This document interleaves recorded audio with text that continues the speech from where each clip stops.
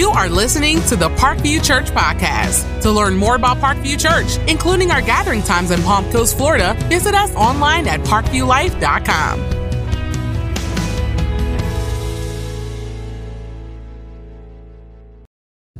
All right, well, let's go ahead and have a seat, and we're going to open up our Bibles to Exodus chapter number 14 is where we'll be tonight. Exodus chapter number 14. I'm Dan Proctor covering for Greg Peters while he's on sabbatical, and this is my 5th week in a row. I cannot believe I've been here 5 weeks in a row, but I have, and it's been great to be with you. Thank you guys so much for your faithfulness while your pastor is getting some much-needed R&R. And so they said, Dan, we're in Exodus in the summers. I said, okay. So we hopped in there in chapter 7, and we've been through the plagues. We've been through the Passover. Last week we saw Israel getting ready to leave the slavery of Egypt, and now we come to chapter 14. And so watch this quick 1-minute video, and it'll kind of bring you up to date here, and then we'll dive right in.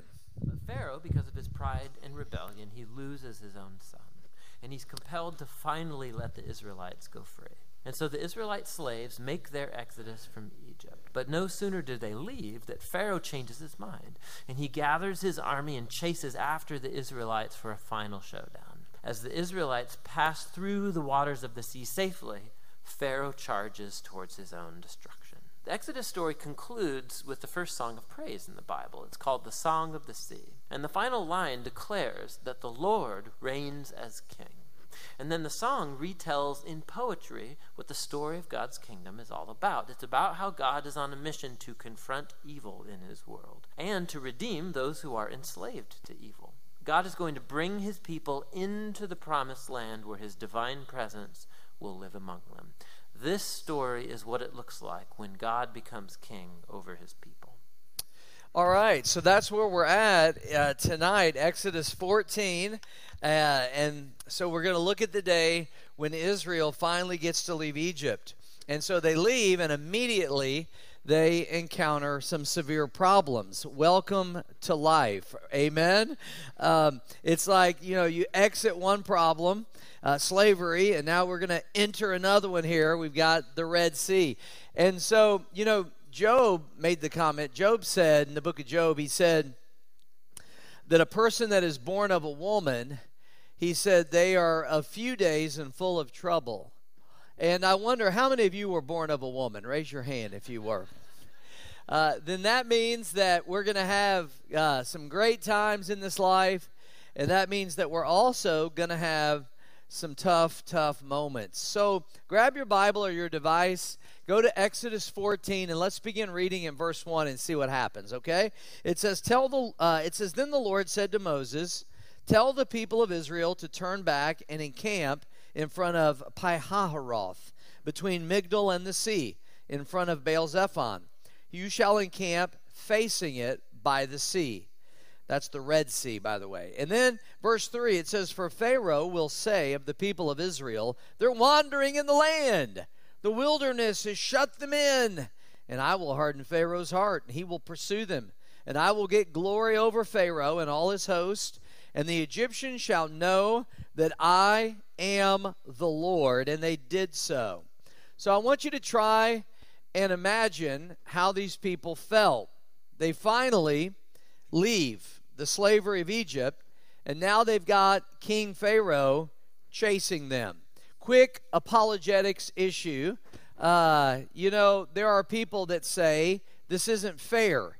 God hardens Pharaoh's heart, and then he punishes him for what he does. And they're like, see there, the Bible's a joke and God's a joke. Well, again, everything has a context, and it's not as simple as that. I want you to remember that before the plagues ever happened, Pharaoh had already shown great contempt for God.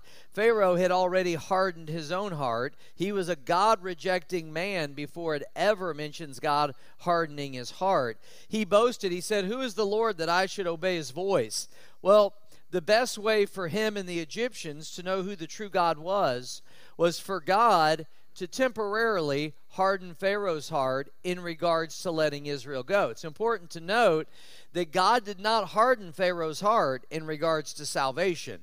He hardened his heart in regards to the matter of letting Israel go, because he wanted there to be the showdown between him and the gods of Egypt so that he could demonstrate to them who the true God was. And it's also important to note that as we look at the whole of Scripture, we see that Pharaoh could have changed his mind. Pharaoh could have turned to God at any point, and he could have definitely... Jeremiah 18 is an interesting passage that talks about how that even after God has pronounced evil upon a nation or a people group or upon a person, if they will turn to God, repent of their evil, that God will actually change his mind in regards to the judgment that he has pronounced on them already. Nineveh, the city of Nineveh, was a great example of that. So Pharaoh is the worst character in the Bible up to this point. And you look at the nation of Israel, who's been in slavery, and you think about it. You think, okay, they've been through the stress, they've been through the abuse of slavery, and then they went through the drama of the 10 plagues. Then they had to leave the only home they've ever known, which was Egypt. And now God has basically led them to where they are backed into a corner with no escape. To paraphrase here verses 5 through 9 for time's sake, is that when Pharaoh receives word of the direction that Israel went, basically to the Red Sea and to the wilderness, that when he heard that, he's thinking in his mind, wow, man, they are a bunch of idiots. They have basically now, they're sitting ducks, they got nowhere to go, they are trapped. And so he changes his mind again. And his officers all change their mind, and they're like, let's go get him. Okay, yeah, let's go get him. And so the Bible says he gets 600 of their best chariots. He takes his whole army. He takes a bunch of other chariots, and they go chasing after Israel. And I mean, Israel looks back, right? They got the Red Sea in front of them, no way to cross it. They look behind their shoulder, and off in the distance, they see Pharaoh. And I mean, he is coming, buddy. He is breathing down their necks, and he's coming after them, and he's in hot pursuit, you know. How many of you remember Roscoe P. Coltrane when he was in hot pursuit? Remember him? You know, you ever watch the Dukes of Hazzard? I'm in hot pursuit, cuckoo, cuckoo, you know. I used to love Roscoe P. Coltrane, you know. And so when I'm with the grandkids now, I go, cuckoo, cuckoo, and they don't know I'm doing Roscoe, you know. But he's in hot pursuit, cuckoo, and he's coming after him, right? And all they can see is this massive body of water. They got no way to cross it. There's no escaping. They can't go forward, right? There's the Red Sea. They can't go backward, because Pharaoh's coming at them, so it looked hopeless, and they seemed doomed. They seemed like best case scenario is going to be that they get to live and go back and be slaves. Worst case is it's going to be a bloodbath here. It's going to be their blood, and they're going to all die. So my question is this morning, and this is kind of what I want to focus on, is why the trauma of this Red Sea experience? You know, I mean, we know the end of the story. They didn't. We know God's going to part the Red Sea. Israel's going to go across on dry ground. We know Pharaoh's going to chase him. He's going to go into the Red Sea, and it's going to close back on them. And they're going to be drowned, Pharaoh and his army, so that Israel doesn't ever have to worry or be looking over their shoulder again to wonder if they're coming.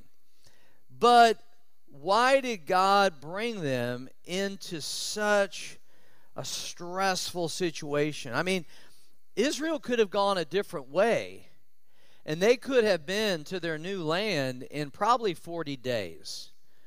So why not the shorter, easier, more direct route? You know, why the drama here? Why the Red Sea? Why the wilderness that they're going to end up in for years?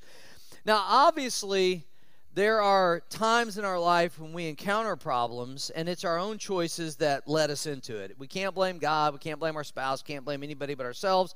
It was our own bad choices. But then there are other times when our heart is like so right, so in the right place, and we truly love Jesus, and we want to please Jesus, and yet it just seems like God kind of leads us to a brick wall, and we're faced with so many Red Sea types of obstacles and tragedies and catastrophes, and life kind of falls apart at the seams around us.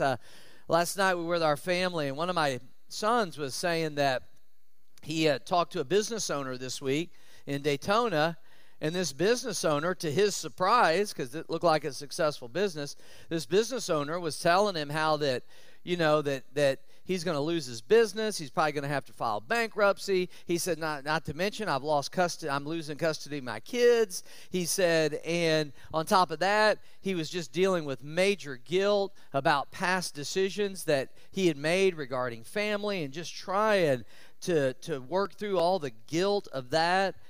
And that is so true. So many times, we feel like that our life's just kind of like falling apart. And I really think that, we need to speak into this, because we encounter this stuff as believers in Jesus, and sometimes believers in Christ, Christians, are prone to question God, and I think our trust in God is undermined.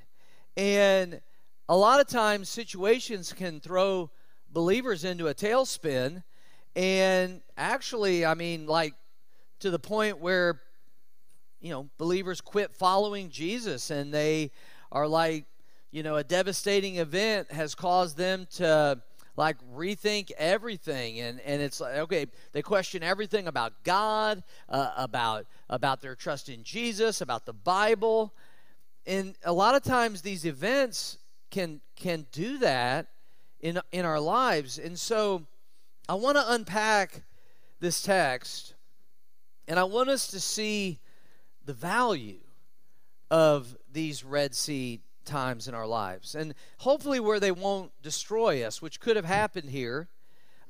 Israel could have easily ended back up in slavery and bondage. So what's God up to? Why doesn't God just answer every prayer, take us the easy, most direct route? Why the Red Sea route? Why does God do this? So I want to give you a few thoughts here from this text this evening. And the first one is this: the Red Sea route protected them from destruction.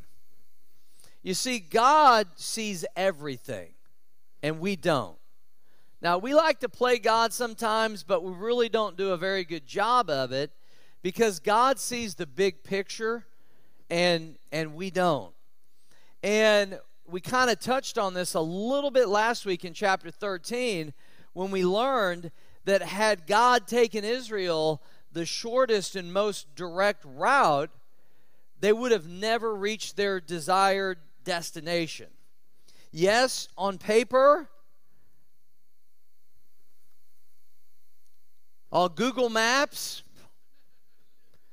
it looked quicker to go this way. But how many of you are like me and you've been burned by Google Maps before, huh? You ever been burned by Google Maps? I have. Google Maps has led me into some sketchy areas. Google Maps has led me into some really bad situations. And I found out this: Google Maps is not all-knowing, amen? The quickest way, Google Maps tells you, is the quickest way, is not always the best way, let me tell you. And so Google Maps tells Israel, go this way. And God says, no, go this way. The Red Sea route. And so here we go, right? Had they followed Google Maps instead of God's directions, we find out in chapter 13 they never would have gotten there, because God said, and he reveals to us, that the quick route, it was dangerous, because there were all kinds of nations that they'd have to pass through their land that were more adept and sophisticated at war. And so they would have either been destroyed in war had they gone the Google Maps way, or they would have seen what was going to happen, and they'd have gotten scared, they'd have turned tail, and they'd have run back to Egypt, back into bondage and back into slavery. And so you may feel like that you're facing a Red Sea of your own right now, and you can't help but question God. You just see this massive, brick wall, and you think, what in the world is God doing? Well, Israel questioned God too. Look at verse 10. It says, when Pharaoh drew near, the people of Israel lifted up their eyes, and behold, the Egyptians were marching after them, and they feared greatly. And the people of Israel cried out to the Lord, and they said to Moses, is it because there are no graves in Egypt that you've taken us away to die in the wilderness? What have you done to us in bringing us out of Egypt? Is this not what we said to you in Egypt? Leave us alone, that we may serve the Egyptians. For it would have been better for us to serve the Egyptians than to die in the wilderness. They are questioning everything, right? They're questioning God. They're questioning Moses. They're questioning this whole salvation thing of deliverance from Egypt and from slavery. They are questioning the whole 9 yards, which I told you happens many times to Christians. But what I want you to remember, and we're going to see this in just a moment, when you're facing a Red Sea, I want you to remember something. God is for you, and He's not against you. That's a really good place to say amen right there. God is for you, not against you. You got to remember that. You and God are on the same side. He's not fighting against you. And I think we need to remember this story that sometimes we are mentally, emotionally, and spiritually unprepared for what awaits us on the easy route. So God takes us off-road. The quick route may destroy you. Google Maps may lead you right off a cliff. So stick with God. Stick with God. When you're facing your own Red Sea, will you be like Moses? Will you trust God? Will you move forward?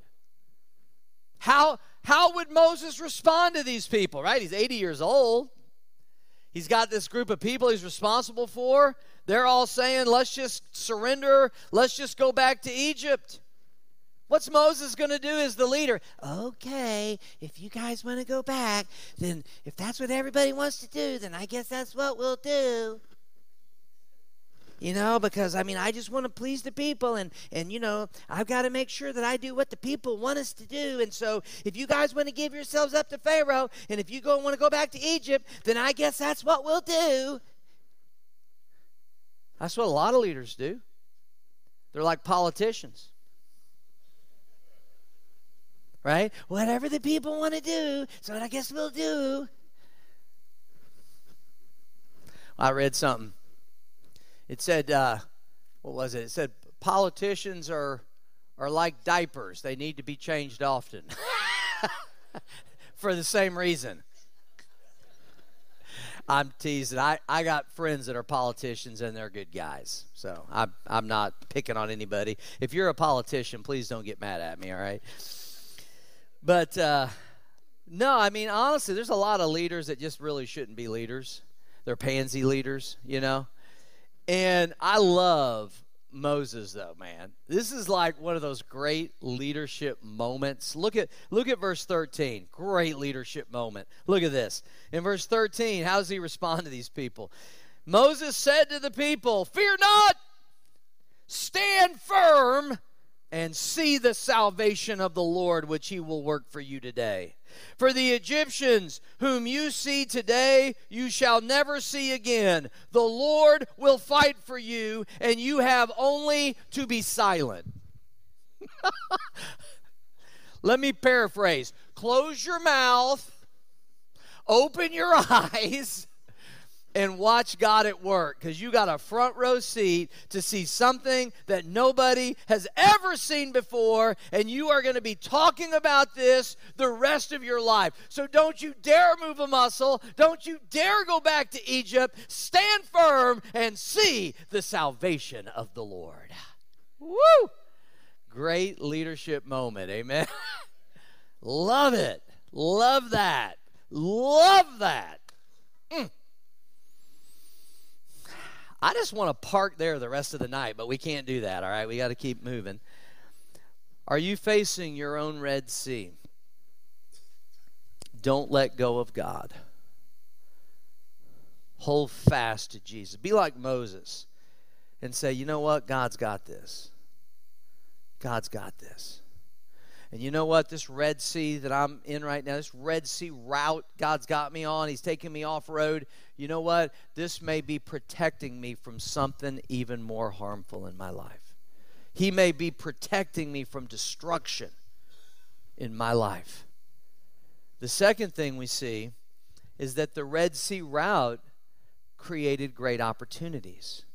You know, even though God loved His people Israel, and even though He was leading them out of the slavery of Egypt, God was also concerned about the spiritual condition of the Egyptians. He cared for them. He loved them too. And the Pharaoh, think about this, Pharaoh and all of his army and officers, they marched off to war that day. They left Egypt with great fanfare. We're bringing them back. We're bringing back the slaves. And they marched off. They never came home. They never came home. Nobody ever saw them again. They never came home. What a testimony to that entire nation of people, the Egyptian people. The place of deliverance for Israel, the Red Sea, would be the place of death for Pharaoh and his army. They would drown in the Red Sea. Why did God do that? God had a reason. Look at chapter 14, verse 4. It says there, I will harden Pharaoh's heart, he will pursue them, and I will get glory over Pharaoh and all his hosts. Look at this. And the Egyptians shall know that I am the Lord. Look at verse 17. He says, and I will harden the hearts of the Egyptians, talk about the army, so that they shall go in after them into the Red Sea. And I'll get glory over Pharaoh, all his hosts, his chariots, his horsemen. Verse 18, and the Egyptians, talk about the people back home. The Egyptians shall know that I am the Lord when I have gotten glory over Pharaoh, his chariots, and his horsemen. Why is God so concerned about the Egyptians? Because He loved them. They were created in His image. God wanted a relationship with them too. And as we said, the Egyptian culture had been in darkness for years, worshiping false gods. Think about this. Had Pharaoh marched back into Egypt that day with all these Israelites basically on a rope, and he's leading them back into slavery, the Egyptians would have been, they wouldn't have believed in the true God. They'd have been like, well, I guess all those plagues were coincidences, because at the end of the day, their God could not deliver them from Pharaoh and from slavery, so I guess all that other stuff was just coincidences. Had God not drowned Pharaoh and his armies, and had Israel gotten away, Israel would always be having to look over their shoulder, and Pharaoh would have gone back to Egypt and, of course, just lied about it and said, oh, we just slaughtered them, we killed them all. So the way God did it was so smart, because it was a complete testimony to the Egyptians of who the true God was. But this Red Sea experience, it'd be kind of like the last chapter in the book for the Egyptian people. This kind of closed the book for the Egyptians. Of course, it just was starting the book for Israel, but it kind of closed the book on all this for the Egyptians. But now they could know who the true God is. They could seek Him, embrace Him, love Him, and I'm sure many did. Be interesting. We don't know. But it'd be kind of interesting to know the impact that all this had on the Egyptian culture for years after this. I'm sure it was pretty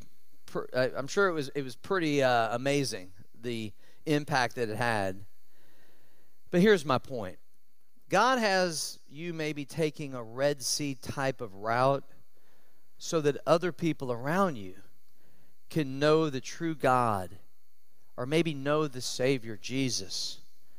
And your Red Sea has the power to be a very powerful testimony to others, the way you handle it, the way you deal with it.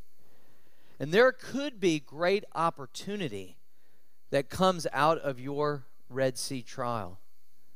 You know, many ministries begin this way. Many great ministries were birthed in a Red Sea type of experience. I know back at my church where I pastored, we had a couple that were actually here a few weeks ago. They came up to hear me preach, and we had gotten them into the church, and they had trusted Christ and just really began to grow. And this couple, years after they had known the Lord, they went through a tragedy.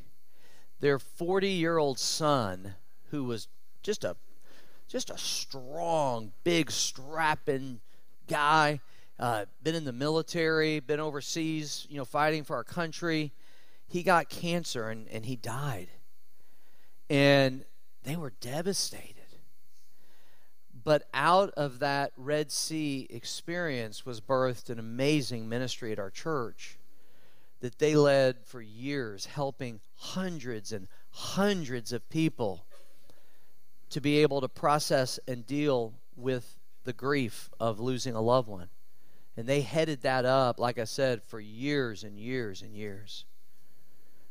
And so many times great opportunities will come out of that Red Sea route, that Red Sea experience.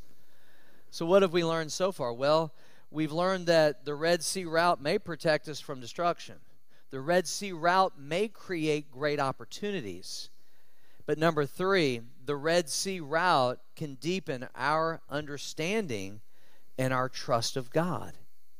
If you're a Jesus follower, and how many of you would say, I am a Jesus follower? Say amen if you are, huh?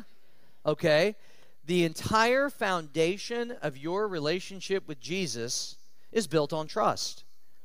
And that makes sense, and that meshes with our everyday experience. Marriages are built on trust. Friendships are built on trust. Parent-child relationships are built on trust.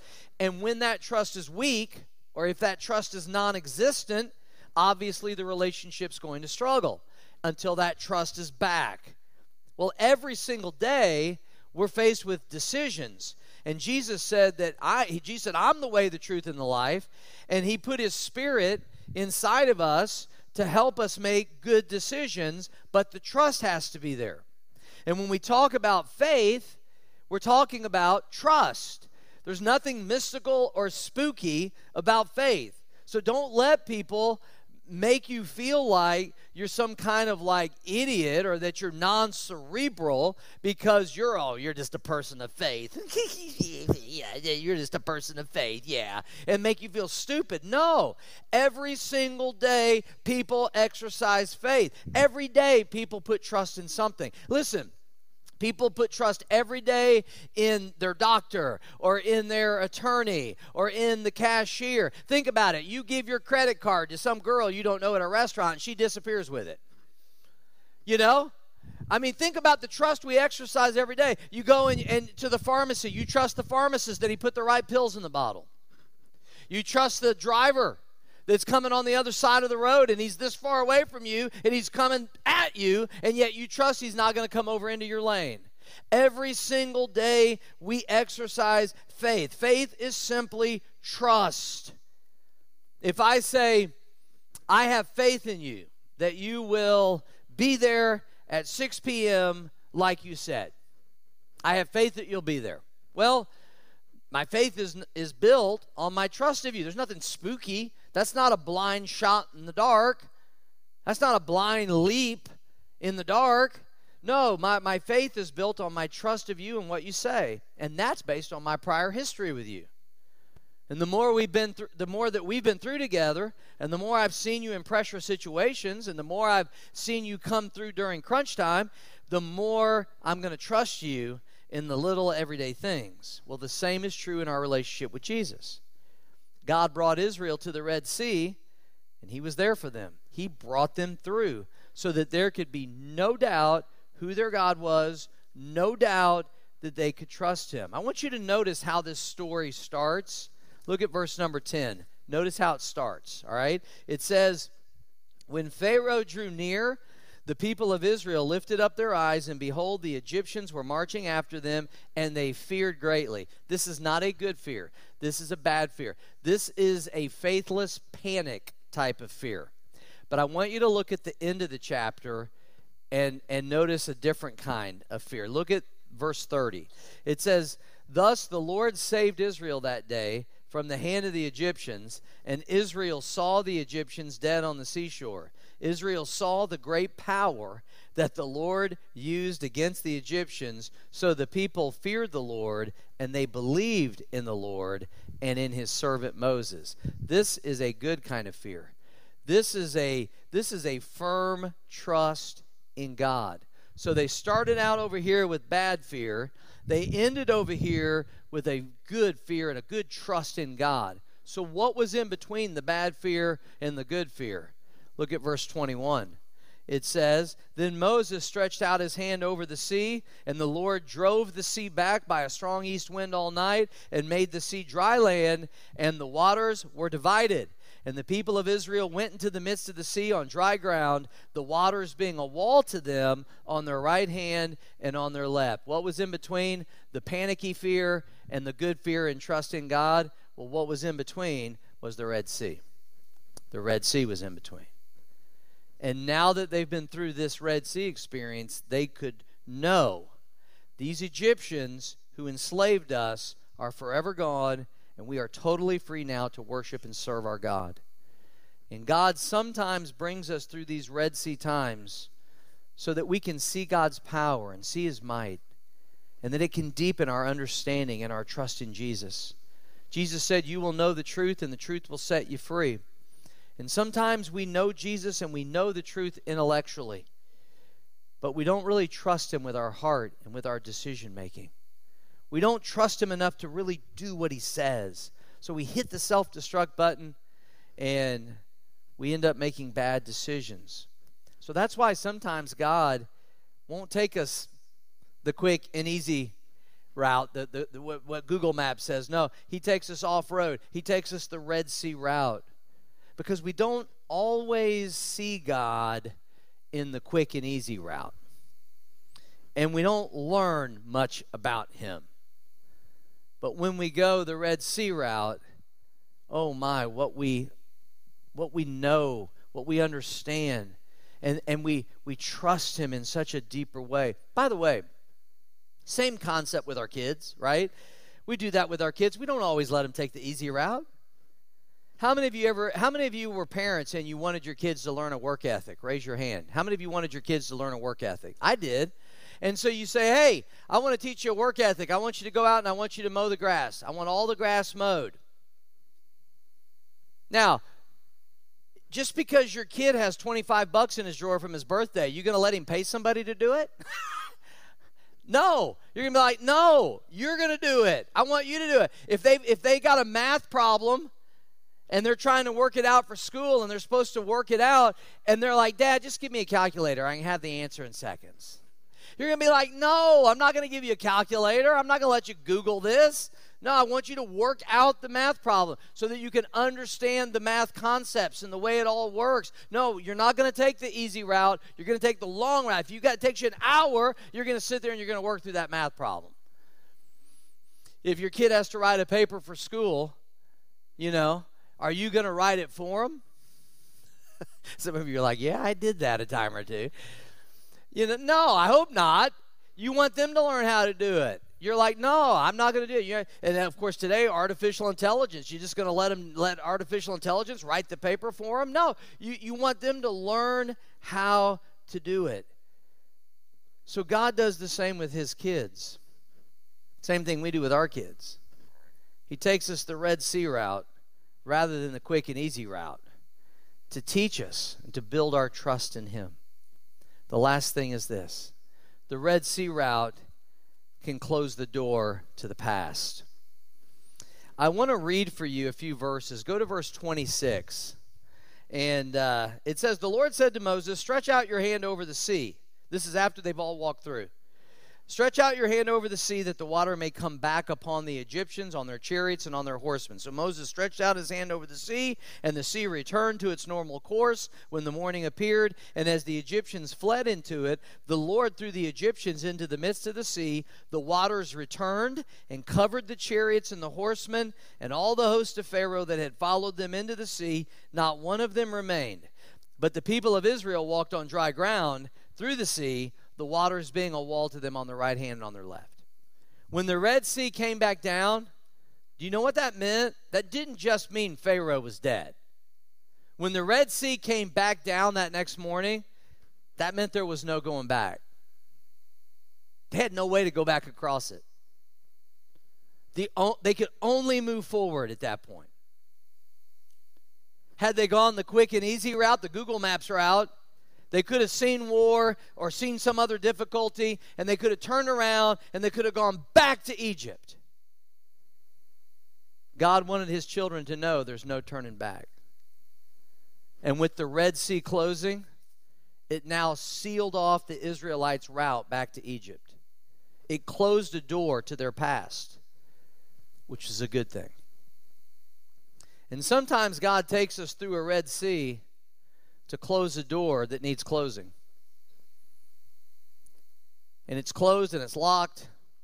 There's no going back. And those experiences are scary and painful. I mean, to be truthful, they are. But they're so necessary. You know, one of the worst mistakes that people make is to try and return to the past and live in the past. Bad mistake. Or people continue doing something that really needs to be in the past.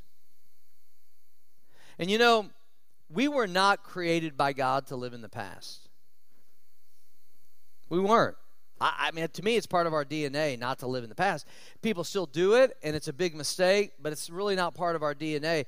In fact, I was thinking about this. I thought, you know, why is it that we always want to take all these pictures all the time of stuff, and we never go back and look at the pictures? You ever think about that? I mean, how often do you go back and look at pictures from 30 years ago? Be honest. How often do you go back and look at pictures and videos from 20 years ago?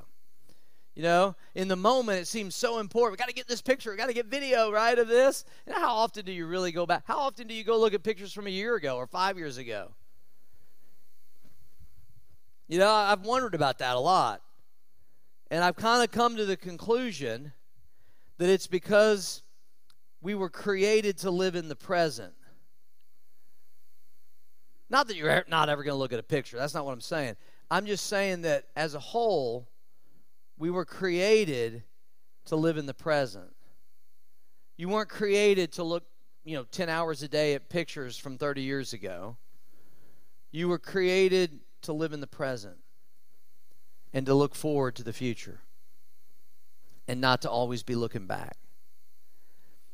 And the tendency, I think sometimes, is to do that, but it's very unhealthy. And so God sends us the Red Sea route so there's no going back. And I know that for Denise, I always have to say my Denise because Greg married a Denise too. People get all confused. They wonder, why is he talking about Greg's wife? I married a Denise too. I don't know. I guess 10 years from now I'll still be having to say that. But, Denise and I, we resigned our position at our church that we were at. We've been there 35 years. Our whole adult life pretty much was there.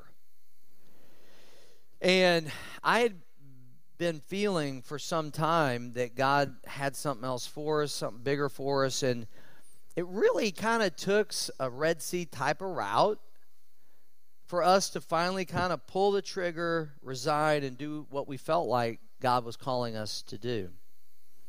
And we resigned, and when we finally resigned and made it public, it was kind of like the Red Sea coming back down again. It was like, okay, we can move forward now. That's past. It was great, 30 great years, 35 great years, and it's great memories, but it's now past. We got to look forward.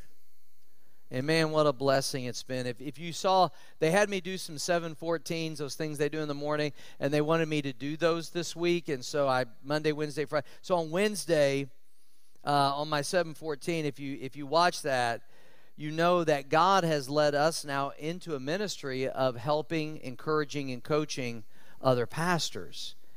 And it has been such a tremendous blessing in our lives. Just one of the best things that's happened in our lives in years. And, we wouldn't be here. I wouldn't be here right now if I hadn't made that decision.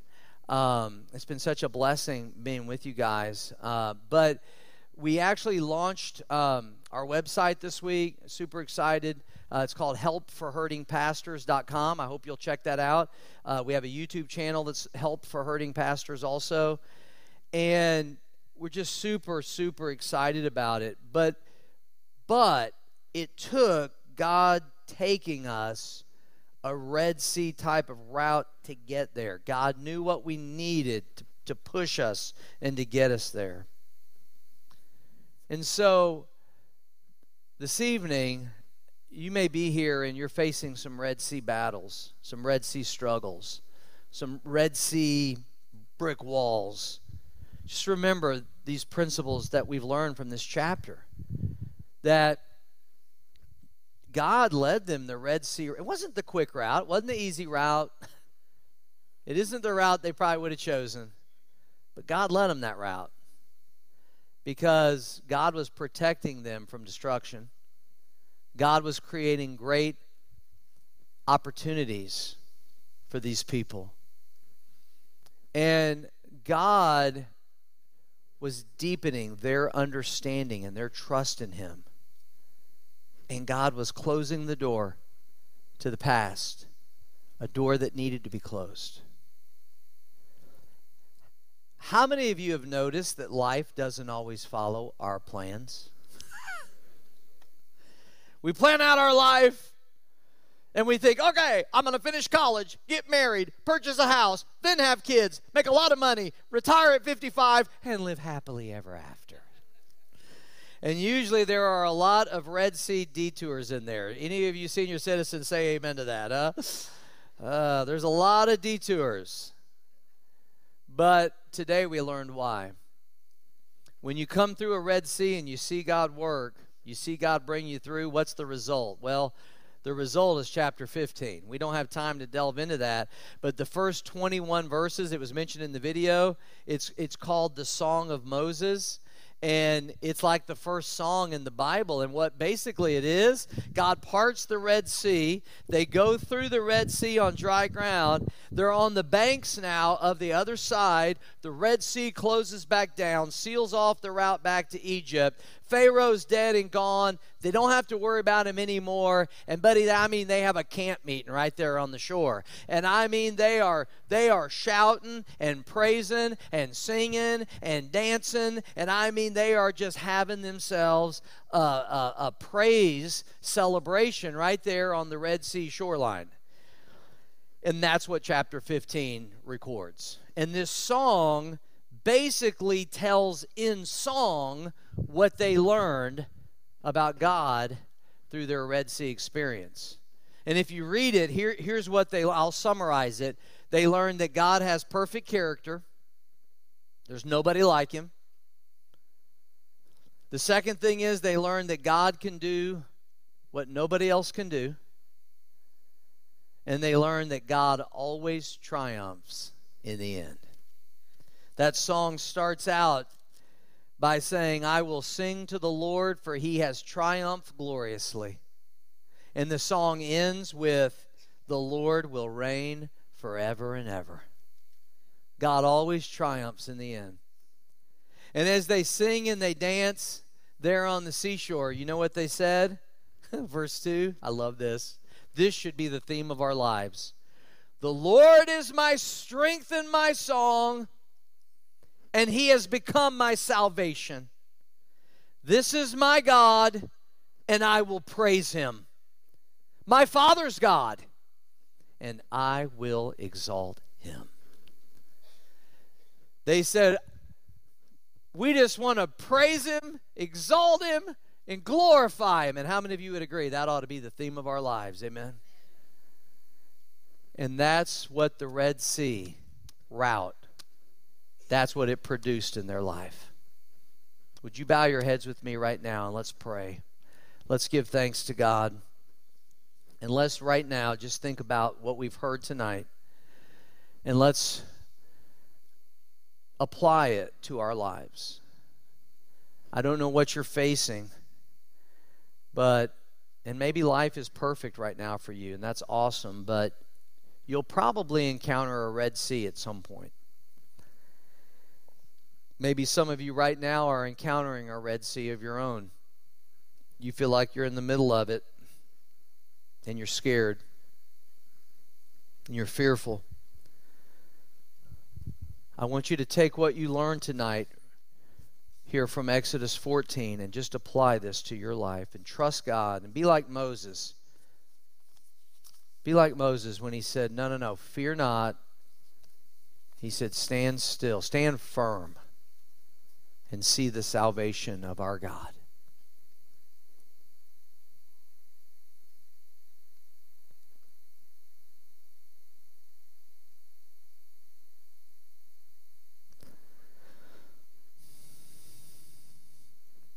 Just meditate upon what you've heard.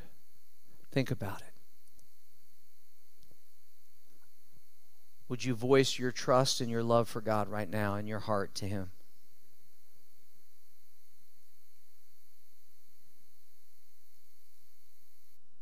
Pray a prayer of faith and trust and say, God, I do trust you.